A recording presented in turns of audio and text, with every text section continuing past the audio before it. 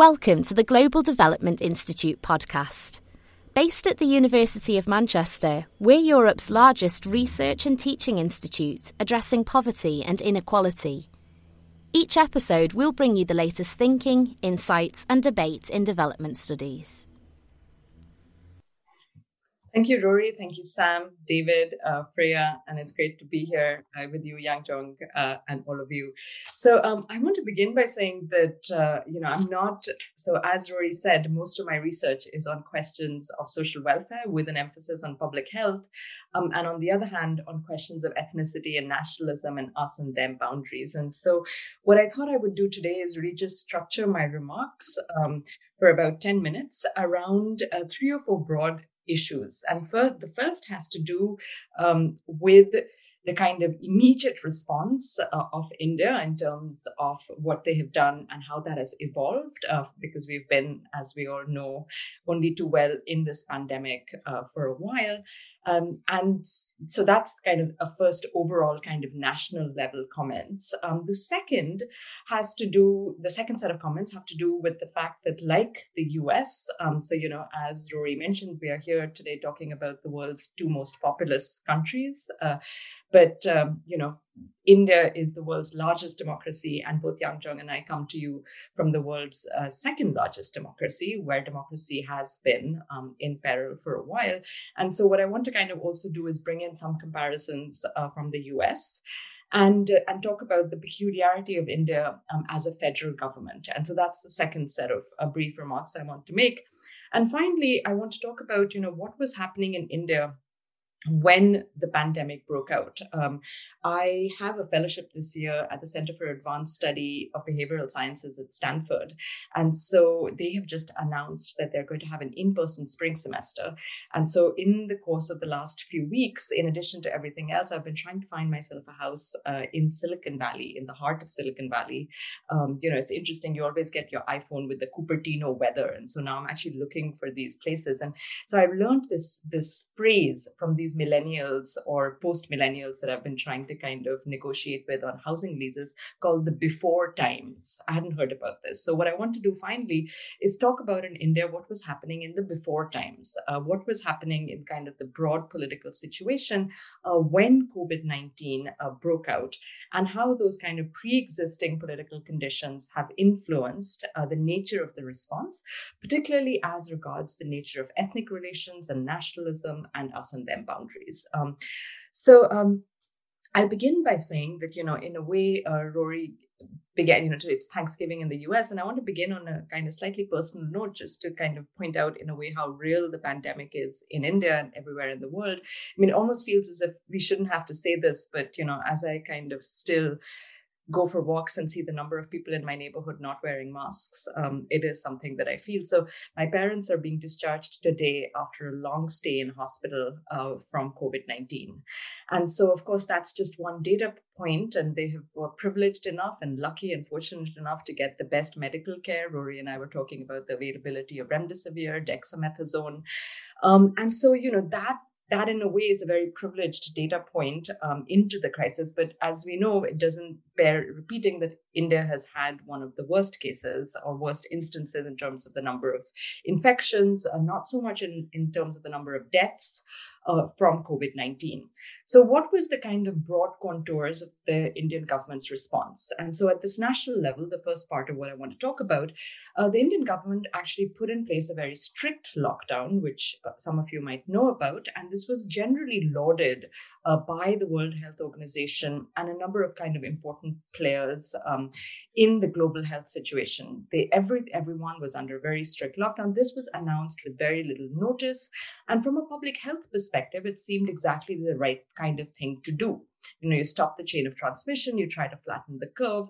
However, the one aspect of this lockdown, which has of course, now been spoken a lot about, but, we talk about state capacity. And so I've been involved for some years in SAM and the Rory's kind of broader project about state-society relations. And so The one interesting thing about the Indian government's response was, as a state, one wonders about the Indian state's level of ability and capacity. And I think this will be an interesting point of comparison with Yangzhong in China. But I think independent of state capacity is the question of state will. Like, what does the state want to do, irrespective of what it can eventually do? And so Lant Pritchett, who was also at the last ESID conference that Sam had organized, has this concept of a flailing state to describe India, in which he says, the head of the Indian state, this kind of bureaucratic, technocratic brain, is actually amazing. What happens, so it's great policy making. What happens is that the state flails because the head is not attached to the body, the kind of sinews of the state, especially as it gets into the local areas. And so the problem becomes one of the implementation of these quite excellent policies crafted by the head. And so, the problem comes when the rubber hits the road. The reason why I mentioned this is because in the context of the COVID-19 response in India, I want to venture and provocatively say that this was not India's classic flailing state problem.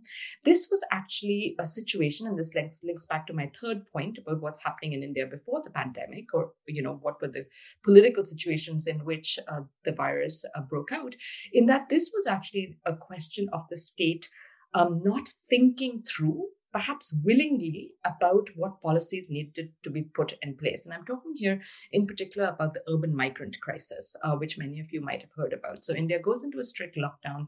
There are hundreds of thousands of migrant workers who, like in China, are employed in the cities, but have families and live back home in the villages and have very temporary living situations and employment situations. So in the strict lockdown, these hundreds of thousands of urban migrant workers are basically left with no source of livelihood, but also no way to make it back to their native hometowns. And so this is where I say that it wasn't so much a flailing state problem. It was the fact that the state, it appears, really did not think through or care enough about these most vulnerable, most marginalized populations in order to actually put in place a plan. And so there were these completely heart-wrenching photographs documented by one of India's journalists, Barkha Dutt.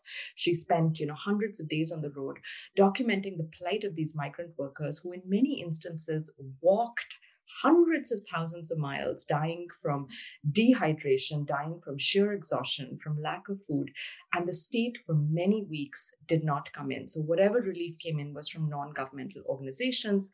And so this is so on the one hand, from a public health perspective, and it's important to keep in mind that the Modi government has really tried very hard to project this image of India into the world as this kind of emerging power, often with the kind of contrast of China lurking there. So, from that point of view, it all was great. The India was doing exactly what the WHO had recommended.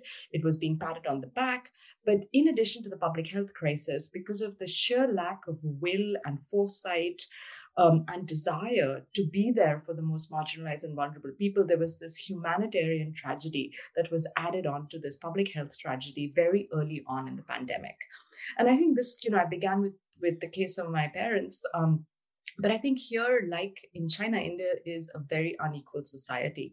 So what did it mean for India to kind of follow the letter of public health recommendations without taking into consideration its own realities? So one was, of course, the urban migrant crisis.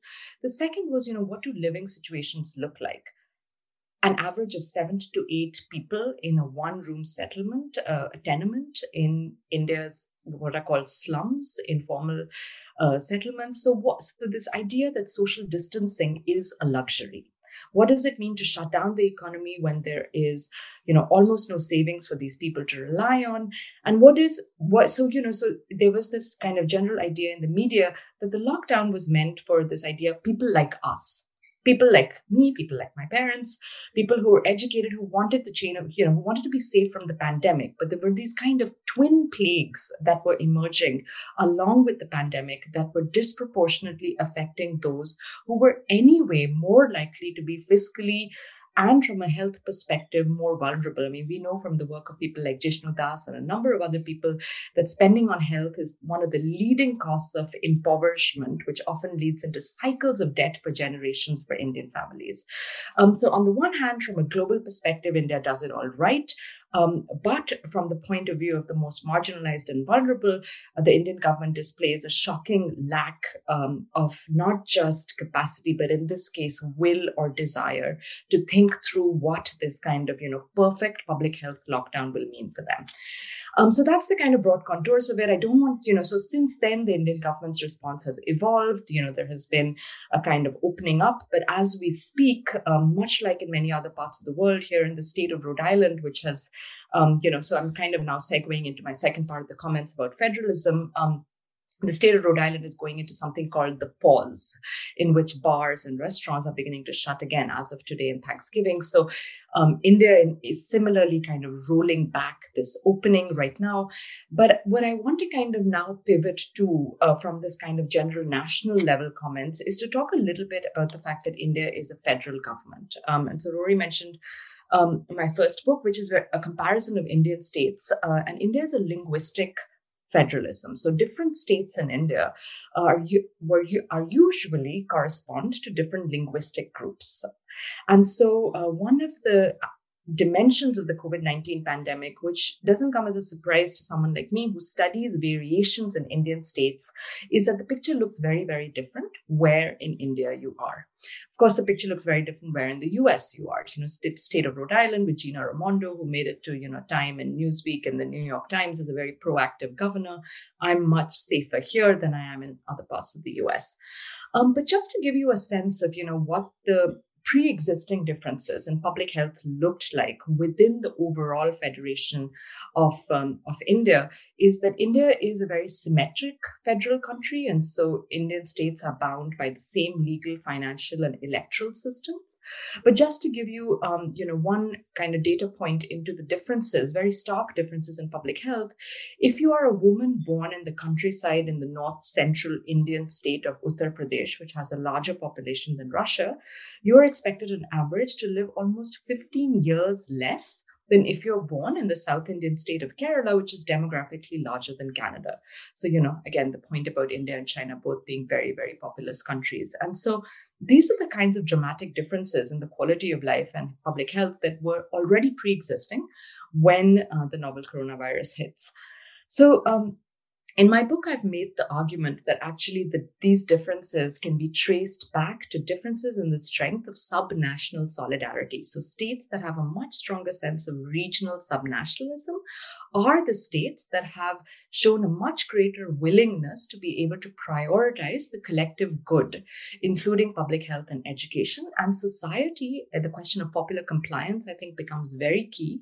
We are going to see that, especially as, now the vaccine, fingers crossed, begins to be rolled out.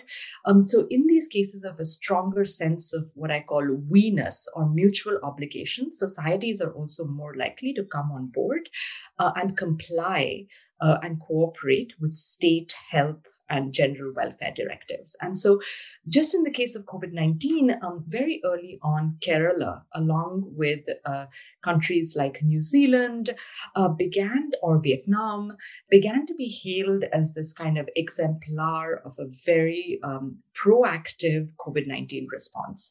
And just to again put it in perspective, Kerala has one of the highest rates of population density. It's also one of the most ethnically fractionalized states in India in terms of very large Muslim and Christian populations. And also it's very deeply connected to a Malayali diaspora. So they have, some of the largest rates of people coming into Kerala. And they still did an exceptional job, mostly again following WHO guidelines of testing, quarantining, isolating, but also kind of providing public welfare rations, food rations, a large army of volunteer contact tracers. And so, just to kind of put it in perspective, there are these national level responses in countries, but then within India, Kerala, for instance, has been a state that, following its generally positive trajectory of social welfare, did really well. And to me, it was building on this kind of pre-existing health infrastructure. But the fact that it could tap in to this kind of pre-existing solidarity to get people to comply with these public health directives, which involve a lot of sacrifice, staying at home, wearing a mask, but then also being able to mobilize very quickly this large volunteer force in order to kind of provide mental health support. In Kerala, in a way, the dark side of Kerala is also that it has one of the world's highest suicide rates. And so, there was this large volunteer force that was there to provide mental health support, to provide public rations and food, and also to help with the actual immediate fallouts of the pandemic in terms of helping with quarantining and contact tracing. And so that's the one thing I want to point out, is that to some extent, it becomes meaningless to talk about a national level response without paying attention to these state level distinctions that are even clearer in a federal country like India. And I want to end on this third point, which is about what was happening in India when COVID-19 broke out, the before times, as I've learned now to call it. So in the before times, India has a Hindu nationalist government in its second very emboldened term in office that has long espoused an idea of India that violates a very secular, inclusive, syncretic idea that's enshrined in the Indian constitution and follows on from the Indian nationalist, the anti-colonial movement against British rule led by Nehru, Gandhi, and the Congress Party. So the BJP, following on from Godse, so Mahatma Gandhi was assassinated by a member of the civil society organization. So just to kind of give you a little bit of a historical idea of the fact that this was a contesting vision of the Indian nation that goes back to the time of independence itself, in which Gandhi and Nehru were seen as traitors to the Hindu idea of the nation. So this party now it has an absolute majority. It doesn't need coalition partners. So this is a very new kind of power that this BJP government wields. And in its especially second term, was elected back in 2019, it has shown a kind of really deliberate agenda of implementing this idea of India as a Hindu nation. And here, of course, the main other, the them for the Hindu us, are Muslims. And so when COVID-19 broke out, there were unprecedented social protests against two very important institutional interventions that the BJP was trying to make in order to marginalize Muslims as residents and citizens of India. One was the National Registry of Citizens, in which Muslims who had lived in India for generations would have to kind of prove their being Indian and their residency. And there were these large, like prison-like structures that were being created in order to house mostly Muslims who were unable to show this kind of residency. And the second, most immediately, was the Citizenship Amendment Act that made it, that basically discriminated against Muslims seeking asylum or becoming refugees in India. And so on the one hand, there were these laws. On the other hand, this was the high tide of social mobilization. Hundreds of thousands of people were on the streets of India.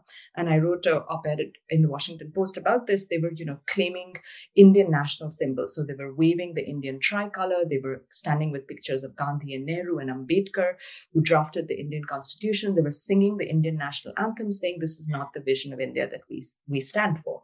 So this, the kind of BJP's institutional attempt to impose its idea of an exclusive idea of India, along with these protests, literally people on the streets in Shaheen Bagh, in India, in Delhi, was the context in which, of course, the novel coronavirus breaks out. So for one, and this links back to the first point, it's a tremendous gift for the BJP government, because now they can shut down these protests that have been roiling the streets of India for many weeks, all through December. So come March, they now have like carte blanche to remove all the protesters and impose this lockdown.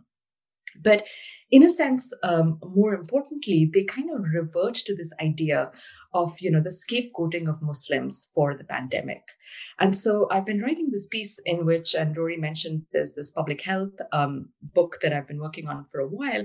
But the thing about diseases is that they always have the potential to raise these us and them boundaries. And so COVID-19 is not the first pandemic in which we've seen the kind of stigmatization, the naming, blaming, shaming of minorities. We saw that, going back to the bubonic plague and the targeting of the Jewish community, the targeting of immigrants for smallpox, syphilis, tuberculosis, AIDS being called, associated with the 4 H's. So there is the racialization of disease that unfortunately long predates COVID-19. But I think the interesting thing is that it's almost like the analogy is to the human body. We know that people with pre-existing conditions are more likely to have worse outcomes with COVID-19. So it's almost like exclusionary nationalism was this pre-existing condition, because of which the social fallouts of COVID-19 were more intense than they might otherwise have been. And in particular, the fact that there was already this kind of us and them, the othering, the scapegoating of Muslims made it very convenient for exclusionary nationalist governments like the BJP government to now also begin to term Muslims as kind of, quote, super spreaders. And just to end with the comparative context, that's not new. We've seen the kind of, obvious demonization of Asian Americans, but across Europe, we've seen the disproportionate policing and victimization of the Roma. In the US and in other parts of the world, again, people who were already anti-immigrant have now, Donald Trump tweeted on March 23rd in caps, this is why we need borders. And so in a sense, the disease, which does not respect borders, has made borders all the more salient. But I'll stop. Thank you. Thank you very much, Prerna. Over to you, Yanjong. Okay, well, I'm going to present on how China managed the COVID-19 outbreak. So this is shows the impact on human health of COVID to date.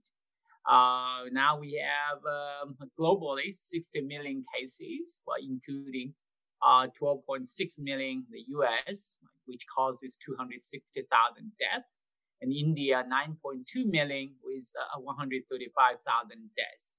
And if you look at China, which is number 61 in terms of the impact of human health, the rank, it has so far a little bit over 92,000 cases. That was 1% of India's, and 400,742 deaths. That was 3.5% of India's. Again, provided that the numbers, the data, there's no significant underreporting here. And this shows the number of the COVID-19 cumulative confirmed and death cases in China from January 20th to November 24th, right? So it is very clear that most of deaths in China occurred before late April. In fact, by April 22nd, there was close 84,000 cases, over 4,600 deaths. But after April 22nd, only like 1/10 of the cases before April 22nd, and with only 106 deaths.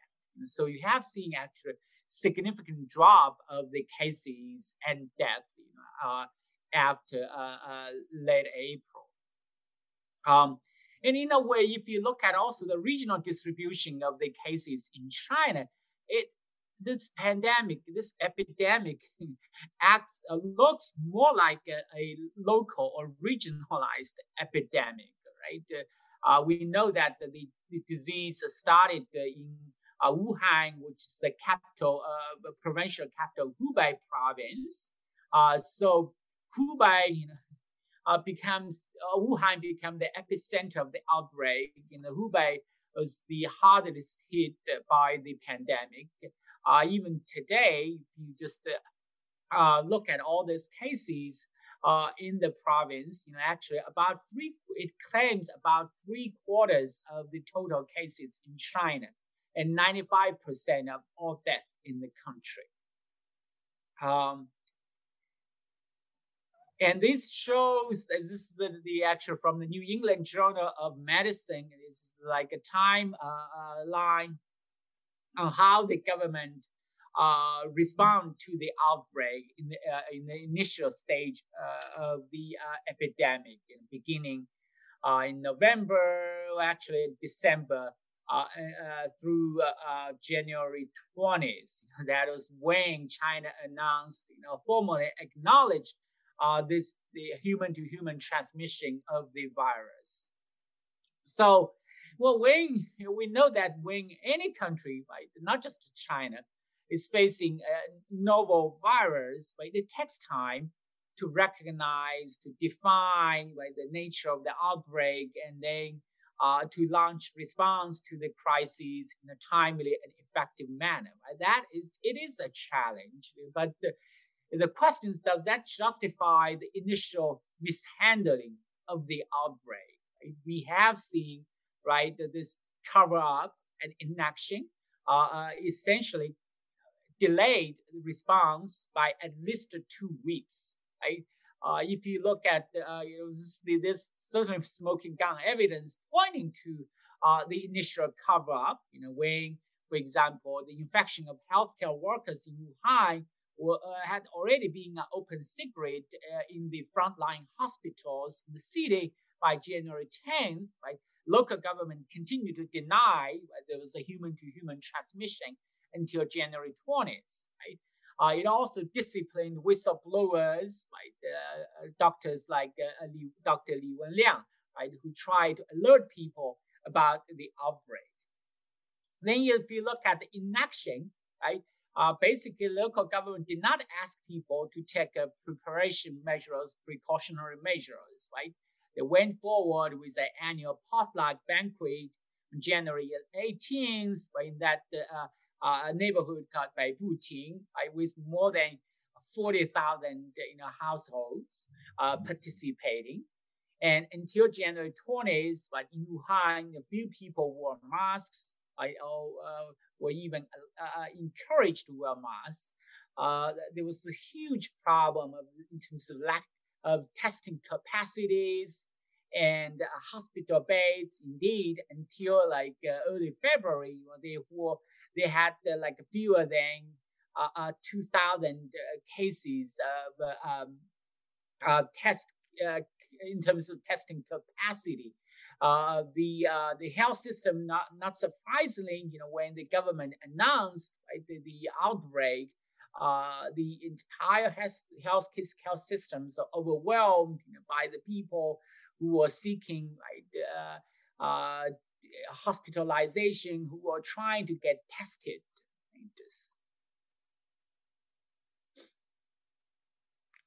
So that delayed information sharing and inaction might have contributed to the fast spread of the virus domestically and internationally. Right? There was a study suggesting that had the government acted upon the outbreak early, by 2 weeks, could actually reduce the domestic cases by 86%. And internationally, right, we know that even though there was a lockdown in Wuhan and beyond, the people were still able to travel overseas. In fact, according to the New York Times report, in early April, right, 430,000 people actually have traveled from China to the United States since the end of December. So the argument can be made, many of those cases, that were found in the United States, actually could be connected to the outbreak in China. But that being said, we know that the similar problem of downplaying, the threat of the outbreak, also occurred by the United States. Right, President Trump himself admitted, right, he was not telling the truth in the beginning of the outbreak in the country, right, and also. the China's the COVID response is sort of different from its SARS response 17 years before, because this time it appears that local government officials should be largely responsible to the initial mishandling of the outbreak in China. That might, as Pruna suggested, that they had something to do with the local state capacity there. That if this is sort of like a counterfactual hypothesis, but if the same outbreak occurred in Shanghai, the story might be different. So after January 22nd, right, this is the day that when President Xi Jinping ordered the lockdown of Wuhan, the draconian containment measures being kicked off, right? There was the lockdown on Wuhan, and quickly this measure was extended to other parts of the province, Hubei, and then the other parts of China. The government also scaled up the testing and treatment capacities. Right, there's 2 hospitals that could accommodate more than 2,000 patients in severe conditions. Were built within just days. Where the government also converted again within days, 16. Those like convention centers into those makeshift hospitals, that accepted the patients with mild symptoms. So you have seen this very strong government mobilization of capacity. That was certainly aided, by high technological means, right? The big data, cell phones, So the government was able to monitor, right, the people's movements, around the clock. That was in a way also facilitated by the so-called community policing, right? You basically have, the residents, just playing a role, monitoring other their neighbors or other residents' movements. And these measures appear to have worked, right? You see, this is the January, late January, we're seeing the lockdown measures being imposed. The cases and deaths continue to rise until mid-February. But after mid-February, we have seen, right, the cases and deaths began to drop, right, until like the end of the early March. Essentially, most of the Chinese cities, they are being the lockdown measures were lifted, and finally in early April, right, this lifting of the lockdown measures in Wuhan, and so after May, we have essentially only saw sporadic outbreaks in the country, right? In Beijing, Wuhan, the Qingdao, the Yunnan, then Xinjiang, this is all sporadic outbreaks, and many of those cases were asymptomatic ones. There were a few cases actually develop into severe symptoms, that led to death. But since May, the government also imposed a new model to handle these outbreaks. This is the policy they call the zero tolerance policy for new infections. And essentially, even after only one case is identified, immediately the government is going to launch mass testing, contact tracing, quarantine, isolation, and also, if needed, then seal off the cities or high-risk neighborhoods. The government also raised to develop its vaccines, and now they have 5 vaccines under phase 3 clinical trial, and they already, even without the completion of the phase 3 clinical trial, they have already started to administer experimental vaccine on a very large population in the country. According to Sinopharm, their vaccines already being administered on more than 1 million people in the country. In the meantime, China also raised the bar to travel to China to prevent the imported cases. Recently, they have even asked anybody who are boarding on the plane to China will have to show the results of the two kind of tests, right? The nucleic acid test results and the antibody test results within 48 hours of boarding the airplane. Some people joke that this is essentially saying, well, don't come to China. We don't welcome you. Yanzhong, sorry to interrupt you. Just one sec. If just 2 more minutes max, if that's okay, so we can open up for the discussion. Thank you. Sorry about quickly that. Done. So this shows how the Xinjiang is tackling the new COVID outbreak. Right. This is the first case was identified in October 24th. Immediately, the government launched the mass testing of all the 4.7 million people in Kashgar prefecture, and all the close contacts were tracked and quarantined for medical observation and testing. So by November 8th, right, this is the again, but it's reset to 0 case in the prefecture. Qingdao, did essentially the same thing. So what this shows indeed a strong state capacity in terms of mass testing, in terms of coordinating interregional prevention and control, and society overall was cooperative, right? But when they deciding to launch these drastic containment measures, by the local officials, not public health experts, actually play a primary role in the decision making. There is no cost-benefit analysis, no risk assessment, right? If you just look at this mass testing measure in Wuhan, they basically tested 10 million people in 10 days, but identified only 300 asymptomatic carriers, right?